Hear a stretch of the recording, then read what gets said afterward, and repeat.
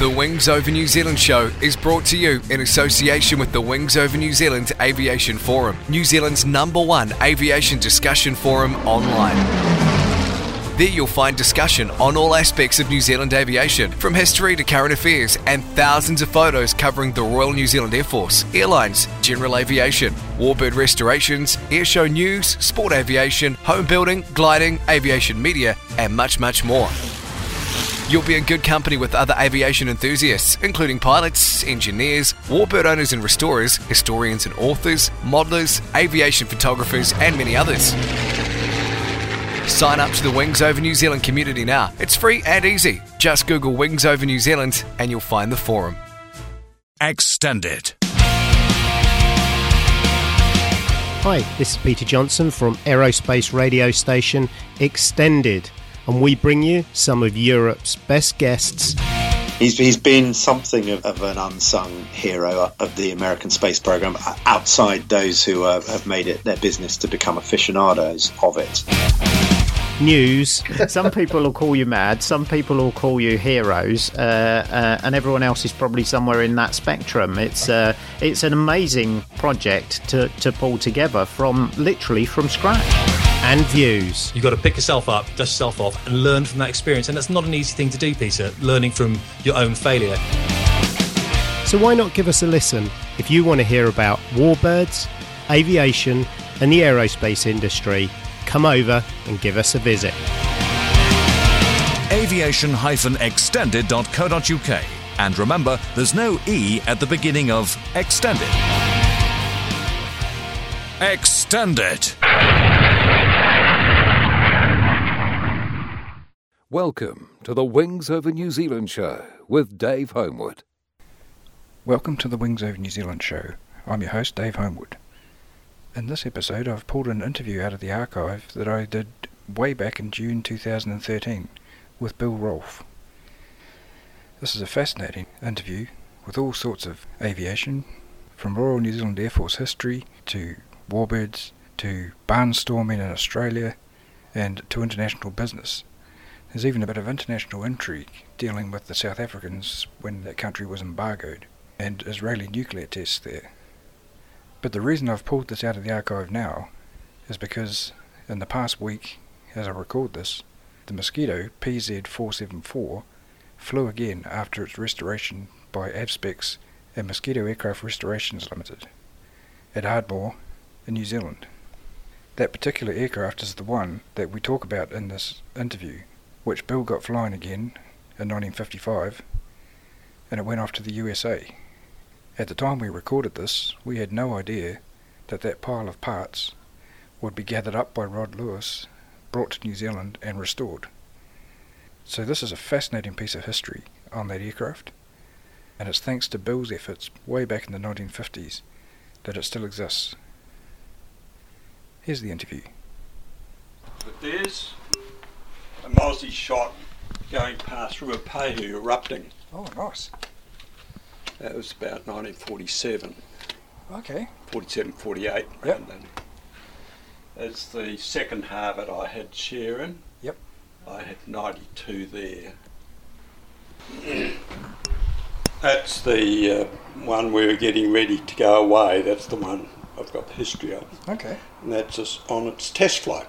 Right. Which I went on. Right, yep. So and I was the last Kiwi. You were the last fly. Kiwi until the one flew. Yeah. Yeah. Fantastic. So that's just a bit about it. And there's the aerobatic team I was with Yep. Kenneth here. Yep.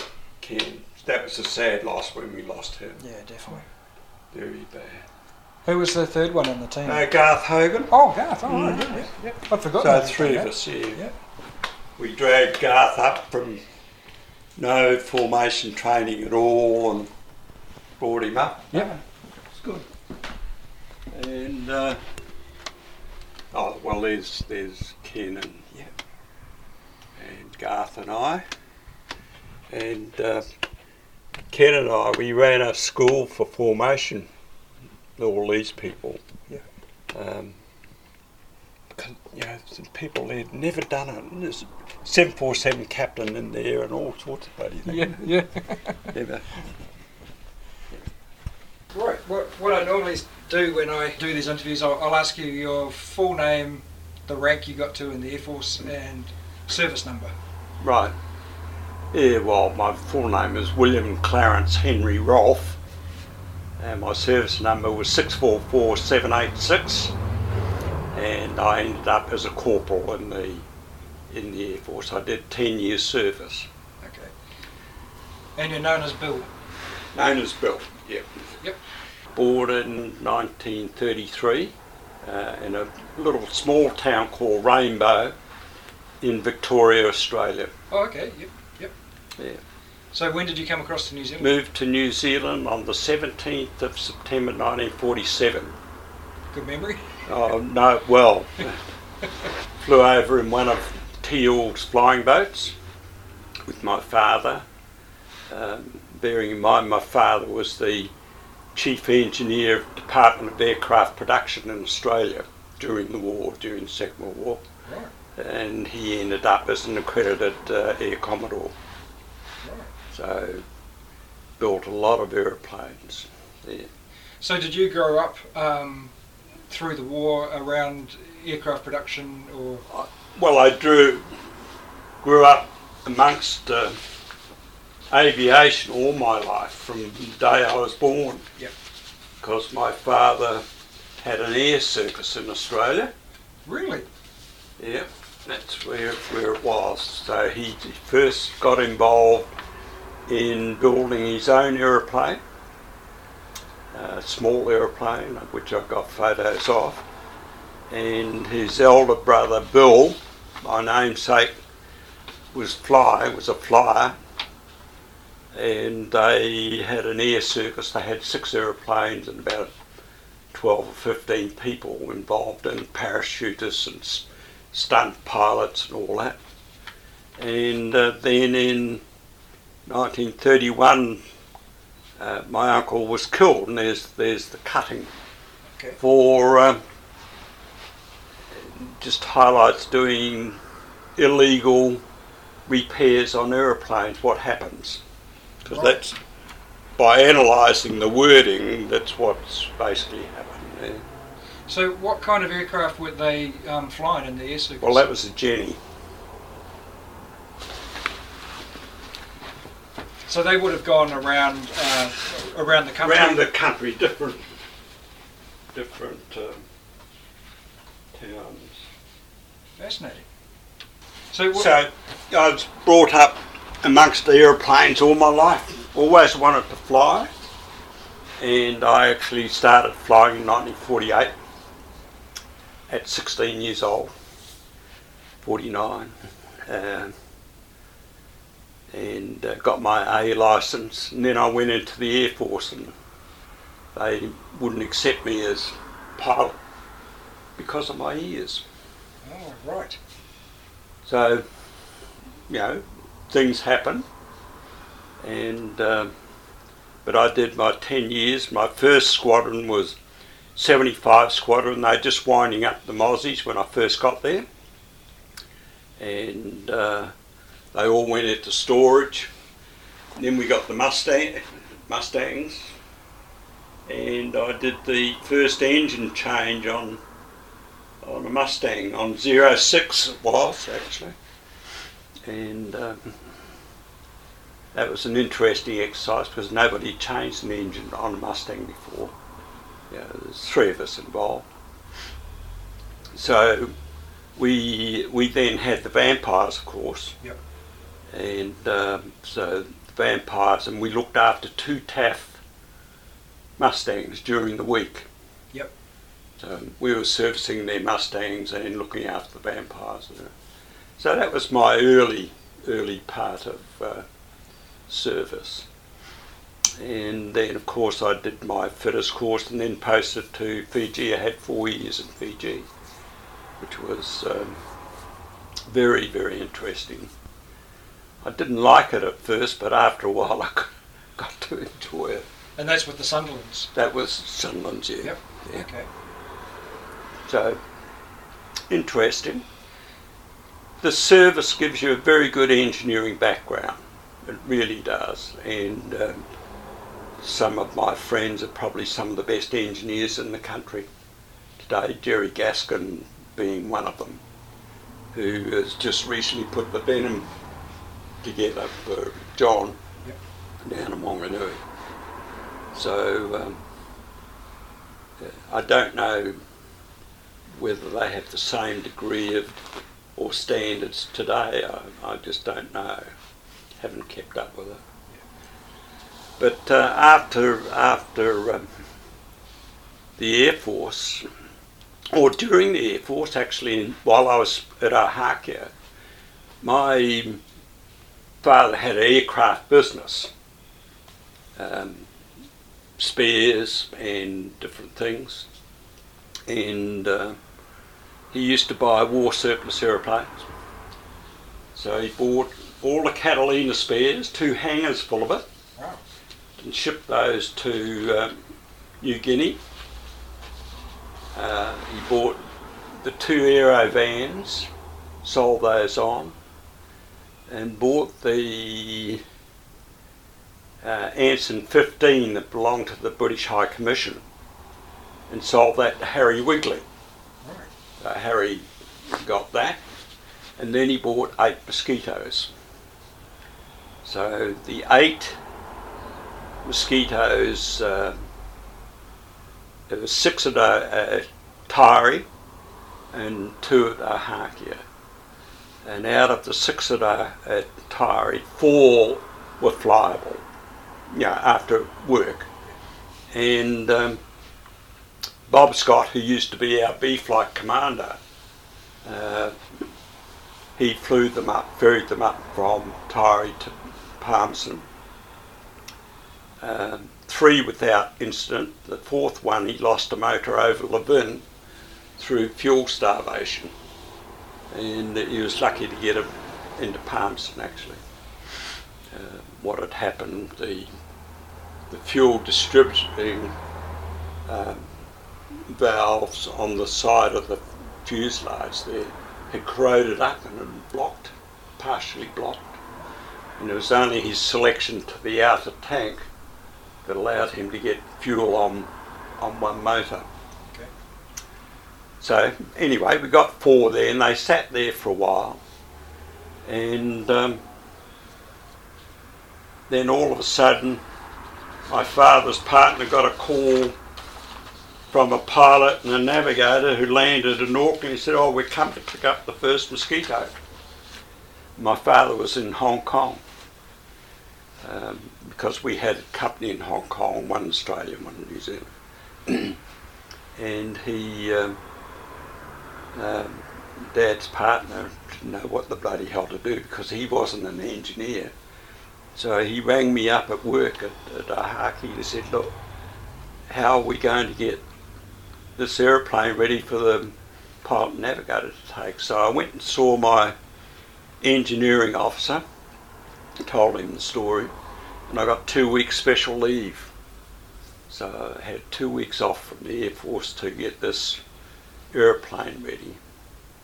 And when Lou Leach and Al Long arrived, the pilot had several thousand hours of Mosquitoes, and he was an engineer as well. So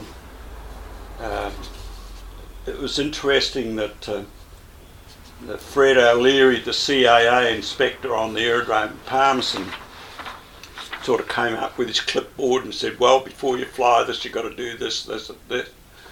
And old Al sort of looked at him.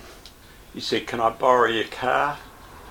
So he got in the car and he drove to the American Embassy and he registered the aeroplane overnight as an American aeroplane. Next day Fred came along and he said, "Keep away from this aeroplane or I'll kick your ass. It's now American property."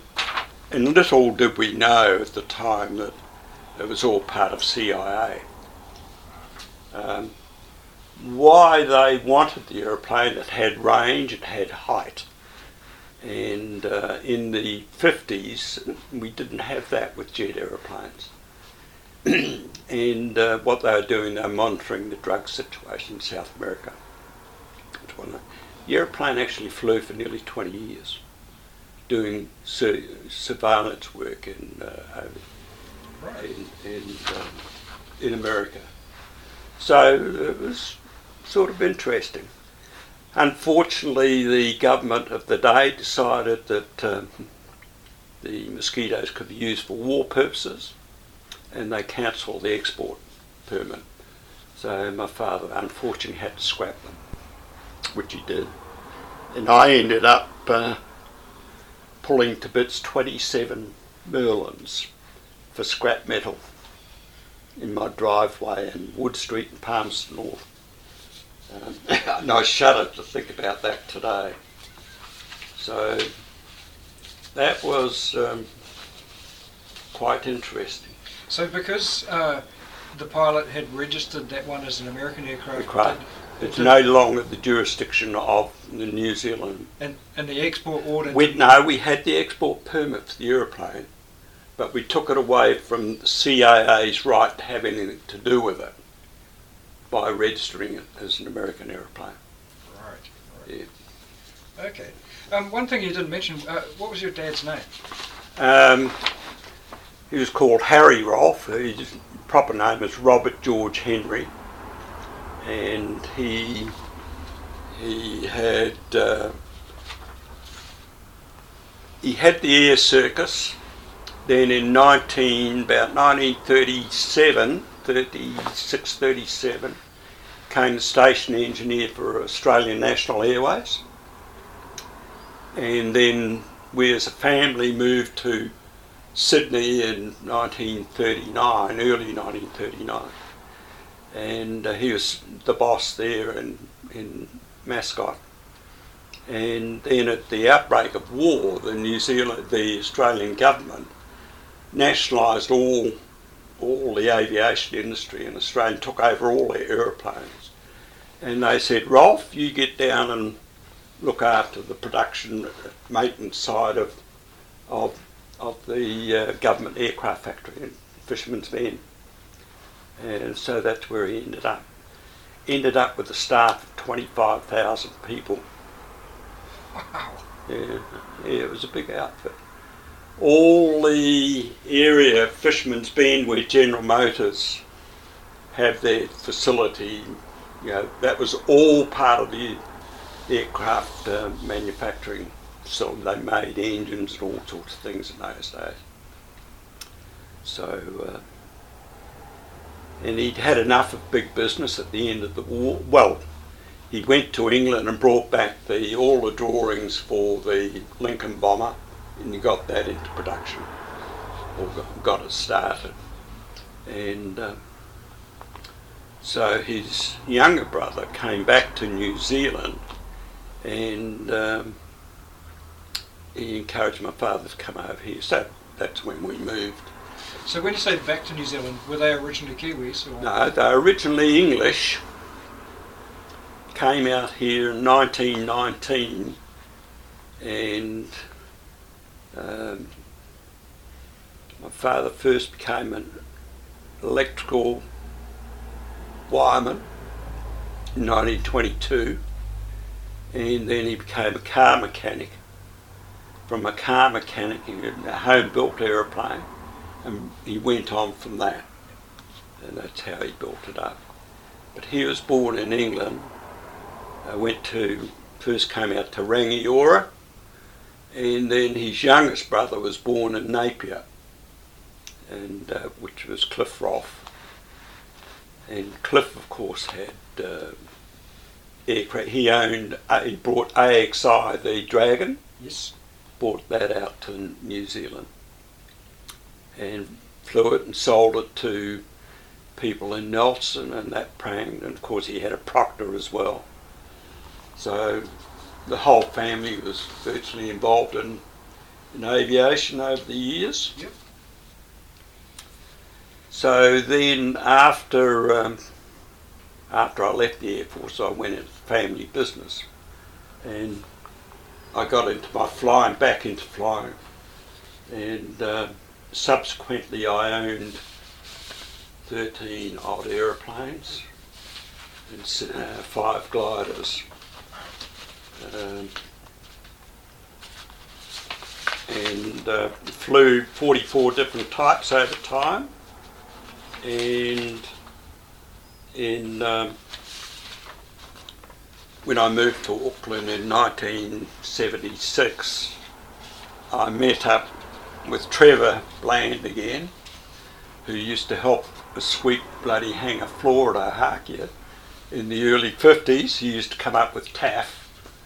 And so I met up, and of course Trevor's a brilliant instructor. And I bought into one of the syndicates, and Trevor did my conversion onto the harbour. So from then on, I had some marvellous instructors, really good ones. John Peterson, John Danton, Keith Skilling, John Lamont, Ross Ewing, Gavin Trethui, and then Ken Hare, of course, later on. And I even had, when I got into the full aerobatic thing, Ray Hanna actually came with me and did a critique of the standards. So I had a very, very enjoyable 20 odd years display flying, and I flew all of the air shows at Wanaka from when it first started till 2002. It's a bit of history. There's all the aeroplanes I've flown, the aircraft owned. Okay. And,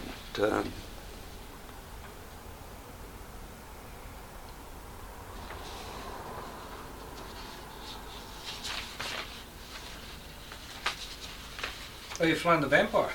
Yeah, yes, the Vampire. And the Trojan? Mm. What's the Trojan like? Is that good aircraft? Well, it's a grunty aeroplane. It really is a grunty aeroplane. Yeah. I've heard they can outclimb the Mustang up to... They can, low level. Yeah. Outperform it, actually, low level. Oh, right, okay.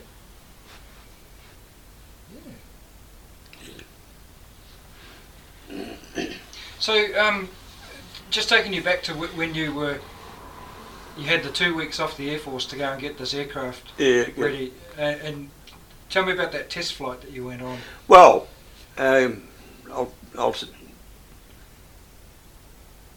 up until we heard from the pilots to come pick it up, I used to run the aeroplanes each weekend.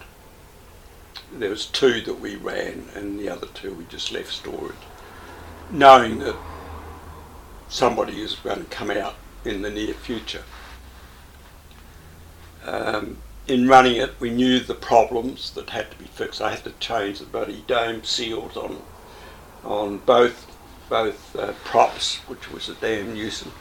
Had to change 2 harnesses, plug harnesses, because of leakage, moisture problems. And we got Frank Hay of Fielding to build a 400-gallon fuel tank, which we fitted into the bomb bay and hung on the ammunition and gun strap points in the bomb bay there. And the filler point was on the shelf just behind the pilot, so we'd fill from the top of the canopy down in that way. Bloody awkward. And the only navigation they had, we rigged up an Astrodome Astronav frame rig, so that the navigator could there and take his shots.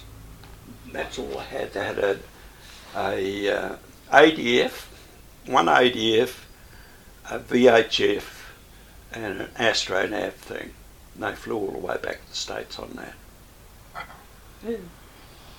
All on dead reckoning. Where did they island hop to? Yeah, they went to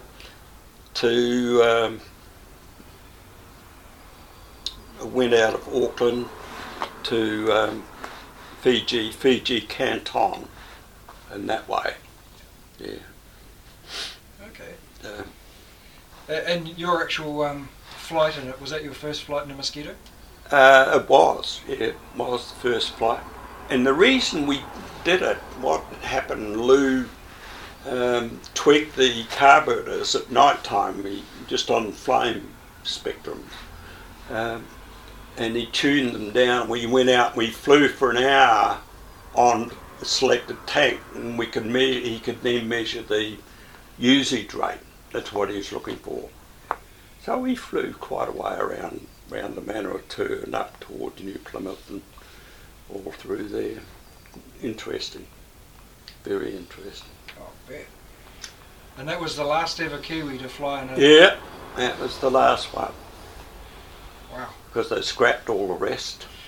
So until Keith and Dave Phillips flew the one up there on K114 the other day, that was it. So that was 1955, early 1955, so it's a long time ago. Yes. Yeah. So what had happened to the other 4 that your father had bought? The other 7. Oh, the 7. Yeah. Well, yeah. Well, there was four. We flew to Palmerston North. There was 2 left in Torrey that were scrapped, and the 2 at Ahakia we had to scrap as well. So they all got scrapped, whole lot. Were you personally involved in the scrapping of those aircraft? Only the 2 at Ahakia. What's involved in scrapping? Well, we just tore all the metal off and burnt the rest. That was it. We actually towed the aeroplanes over to a farm at the back of Ahakia that belonged to Tom Masters. Now Tom he had his own flying school in Wanganui and ended up as a CAA GM one of the inspectors.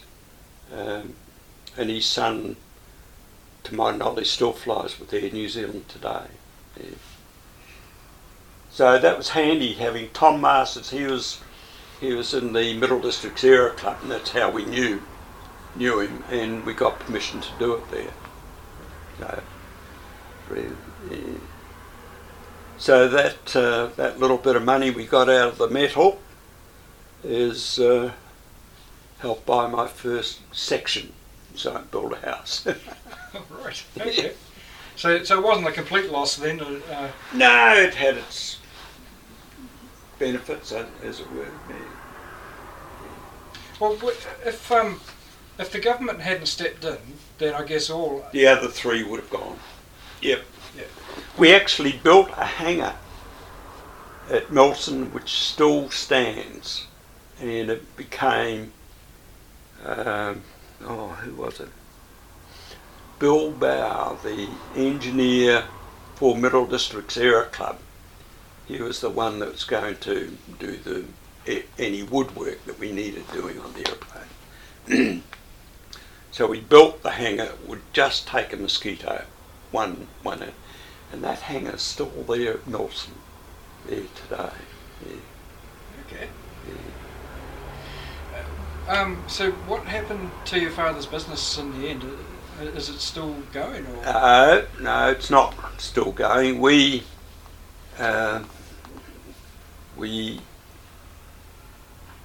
Father had a lot of different agencies, and one of the agencies was with a firm called Grosvenor Fire Protection Company in UK, and eventually that became quite a major part of our business.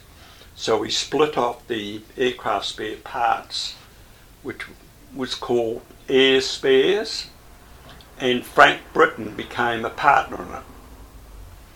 So there were 3 shareholders in the whole business. There was my father, Frank Britton, and myself. And I looked after the Grosvenor side of the business, and Frank looked after the Air Spares side of it. Then we set up a Grosvenor in Australia and a Grosvenor in Hong Kong. And that was going along quite well. My father had been to Hong Kong, and on his way back he died in Melbourne, actually. So, prior to that we had sold Grosvenor to Grosvenor. So we became one of their subsidiary companies, but they wholly owned us.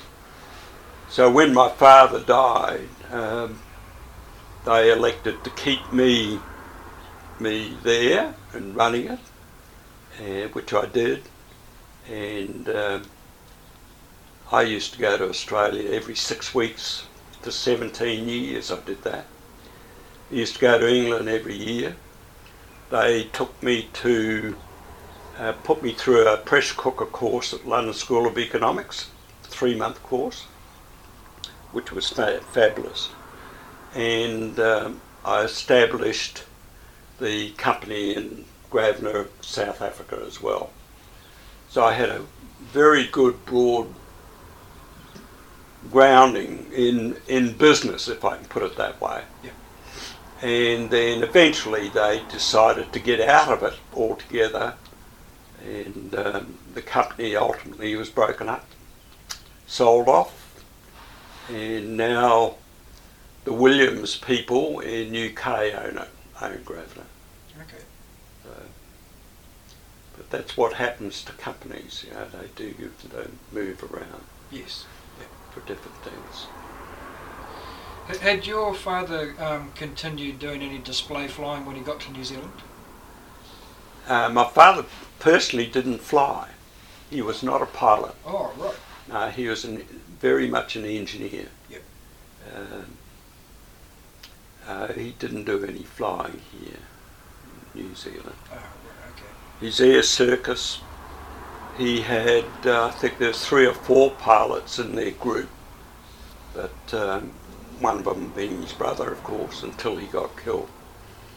And one of the pilots there became his chief test pilot at DAP, Department of Aircraft Production in Melbourne, a chap called Slim Cheltenham, who ultimately retired with about 22,000 hours. Yeah. So. Wow. Fascinating. Really, really amazing stuff. Mm. Have you written a book yet? I've written some notes, basically. It's really, really amazing. Well, there's some notes to it. Right, okay. Oh yeah, you got up to see the mosquito flying, did you? Yeah. What do you think of that? Oh, it's great. And, yeah, of course I know Keith well. And, Yep. No problem. No, they did a marvellous job of it. No question about that. Certainly a bit of a stunning thing to see for someone like me who'd never seen one before. Right. You know, it was actually, I have to admit, you know, I've been looking forward to it for all the years I've followed the project, but seeing it in the air was actually way better than I was expecting. Yeah. It's a nice looking aeroplane. Yeah. But the one thing, you know, I've flown a lot of de Havilland stuff, and all the aeroplanes are a delight to fly. They're nice to fly, you know, they really are. Yeah. Whereas some of the other stuff is, you know, not that good. Right. How do you feel about the fact that the one that was saved and went to the States and flew all those years is now gone because it's been rotted away? Well, it's sad to see anything, you know, whether it's an aeroplane or a car or anything, see, you know, just get down to that sort of state. It just brings back memories that you'd rather keep, rather not see that sort of thing. Well, that's it there. Yes. Yeah. And there's a very weak area just around the back here at the wings, and when you look at that photo, see where it's broken his back. That's the weak link, and if there's any damage in that area, it's just about unrepairable because of the type of structure it is. I gather it has gone to a museum somewhere. Just not quite sure where it is. I recently saw a photograph of what is left of it, and it's just a wee pile of rutted metal now. It's nothing as good as that. Oh, right, okay, yeah. Did the thought ever cross your mind at the time when you knew you had to break them up? Did you ever think, I wish I could keep one of these? No, didn't think of it that way. No, not at all. Warbirds thing hadn't really got off the scene at that stage. Yeah. And I didn't even think of keeping any of the various things that I've had over the years. See, my first aeroplane was the Chipmunk BSB, which I bought off Otago Aero Club. Bought it off Keith Skilling's father, actually. Old Hugh. At Otago, that was the first one. Then, of course, I had all the Cessnas. The twin, the Duchess. Yep. There. I enjoyed the Duchess. It was good. And of the Cessnas, I think the nicest Cessna of all is the 182. We had a 206, and they're heavy. The 180s and the 185, which I had one of each. They're work aeroplanes, whereas the 182 is comfortable. You can just open the door and step in. You didn't have to bloody lean back and all that. But getting into the harbour with Trevor and the boys taught me a terrible lot, and the importance of briefing, but the most important part was debriefing. The debriefing's the thing that taught you, because you go out and do it, then the debriefing tells you whether it's right, wrong, or you have to change it. And in fact, Ken here would not fly with you unless you're prepared to stay behind and debrief. He was absolutely adamant on it. And it was that discipline in the flying that, because I was a bit of a cowboy when I was a youngster, but the discipline was brought in after I was age 40. It was the better displayed people are tending to be older age. And no, it's great. I thoroughly enjoyed flying. And of course the Yak can do so much more than the Harbour. Yeah, in its performance, really is very good. Tell me a little bit about 75 Squadron when you first arrived there. You said that. Well, our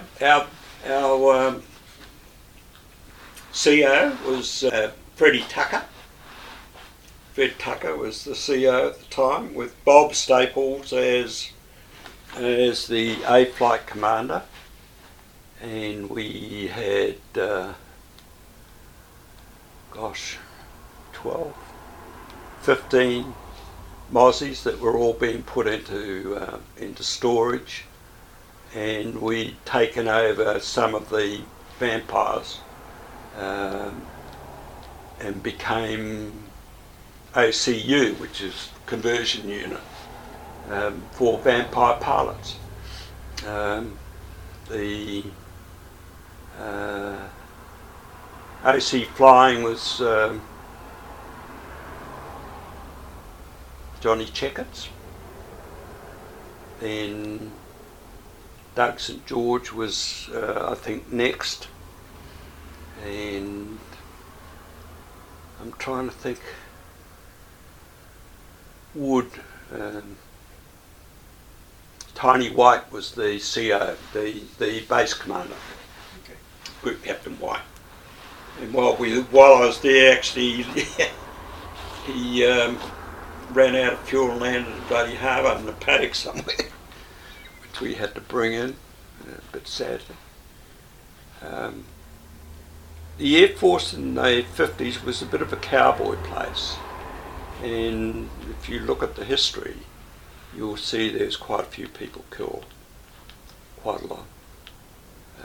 I was there when Jones Pritchard went in the Vampire on the practice day before 14 Squadron passing out. He changed his routine, and I appreciate this more today than I did then, but he had a routine to do and he was doing it. He changed it midstream. Of course he paid the price. He didn't have the height envelope for the change. And so you really do have to think your routines out very carefully on what to give you your minimum MSA on it. So I've seen that occur several times over the years. Saw it at the Paris Air Show when the A-10, the Boeing test pilot, took off and looped it straight off the bloody runway.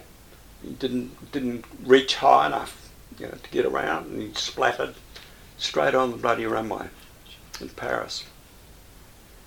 So you see these things.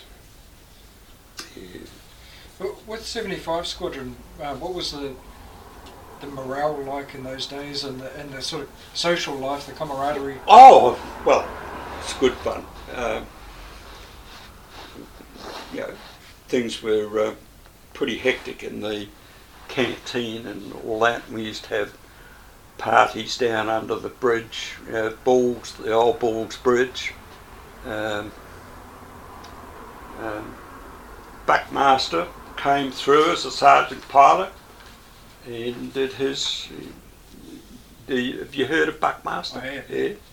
Yeah. Buck came through as sergeant pilot, and then he became one of the top helicopter pilots here in New Zealand, as well as Vampires, and then he went on to become a captain in one of the airlines afterwards. But we had some great fun there, and while I was at Ahaki I was in the station band as well. So I then got selected to become in the Air Force band during the Queen's tour. So I was what they call the dress drummer. There were 6 drummers, and the dress drummer was the guy in the middle, because you can't follow the drum major. So you use what they call the dress drummer. So the whole thing circles around him. So we went into camp 2 months before the Queen arrived, and built up. And we did the up Queen Street the day she arrived. Then we did the parade at Whenuapai with the presentation of her colours to the Air Force. Then we did the concert in Town Hall. Then we saw her off in Invercargill when she sailed off in the Gothic. So that was great. Yeah, that was good.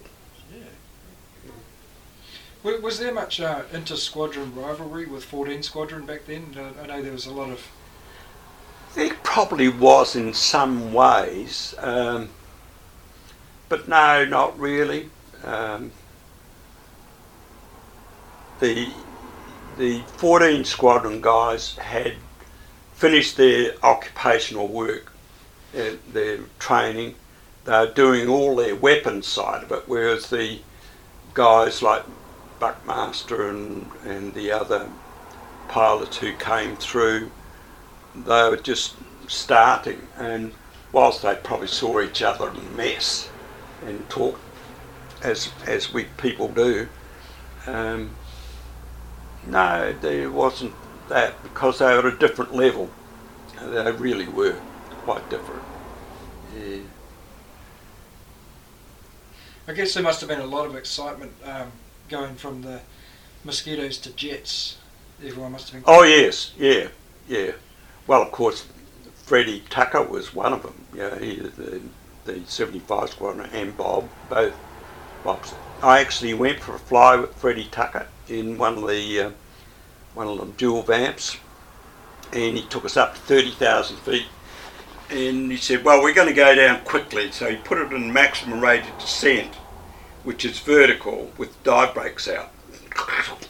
And it only takes a couple of minutes, believe you me, and you're really racing down. And when I was doing conversion with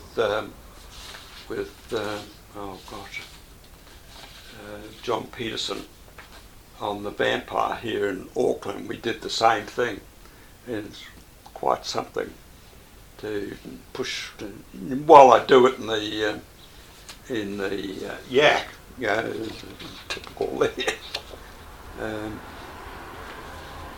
It takes something to do that. To go absolutely vertical down is, most people do that, but to go absolutely vertical, it's quite something to do. Do I gather that the mechanical staff, all the troops on the squadron, were fairly friendly with the pilots? There was no division? Not a lot of division. They used to come along down to the bloody parties down. Yeah, Maine Hawkins and Usher, Dave Eden. Dave became chief pilot of Air New Zealand later on. Of course, John Denton and Ross Ewing, they all came along later on after I left there. But no, the Vampire boys, because they're all the same, we're all the same age. You know, Brian Usher, Stanley Hunt, another one. He ended up becoming the OC of 75 Squadron later on. Yeah. And I'm still a member of the 75 Squadron Association. Yeah. So no, I enjoyed my service career. We did a lot of things. Really, when I think back, it gave me that good grounding to be able to slip into industry. And I was very lucky in having the opportunity to get into big business later on. You know, whilst we were only small here in New Zealand, I was involved in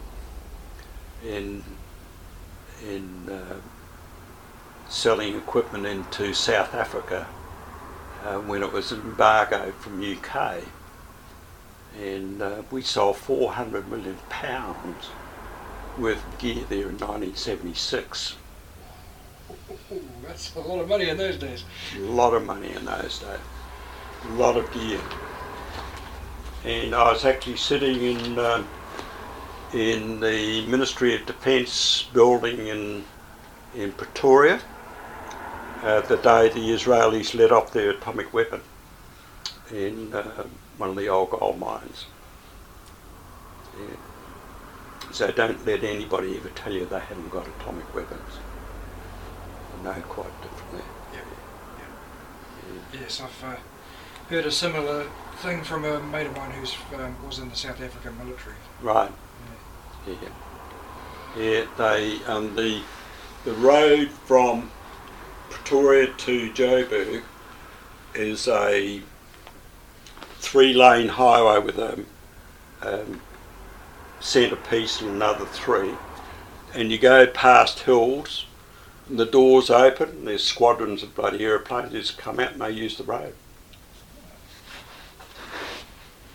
That was it. On one of the aerodromes I went to, every aeroplane had the same markings on it, and the only way that pilots knew where to go to was a colour code by the door.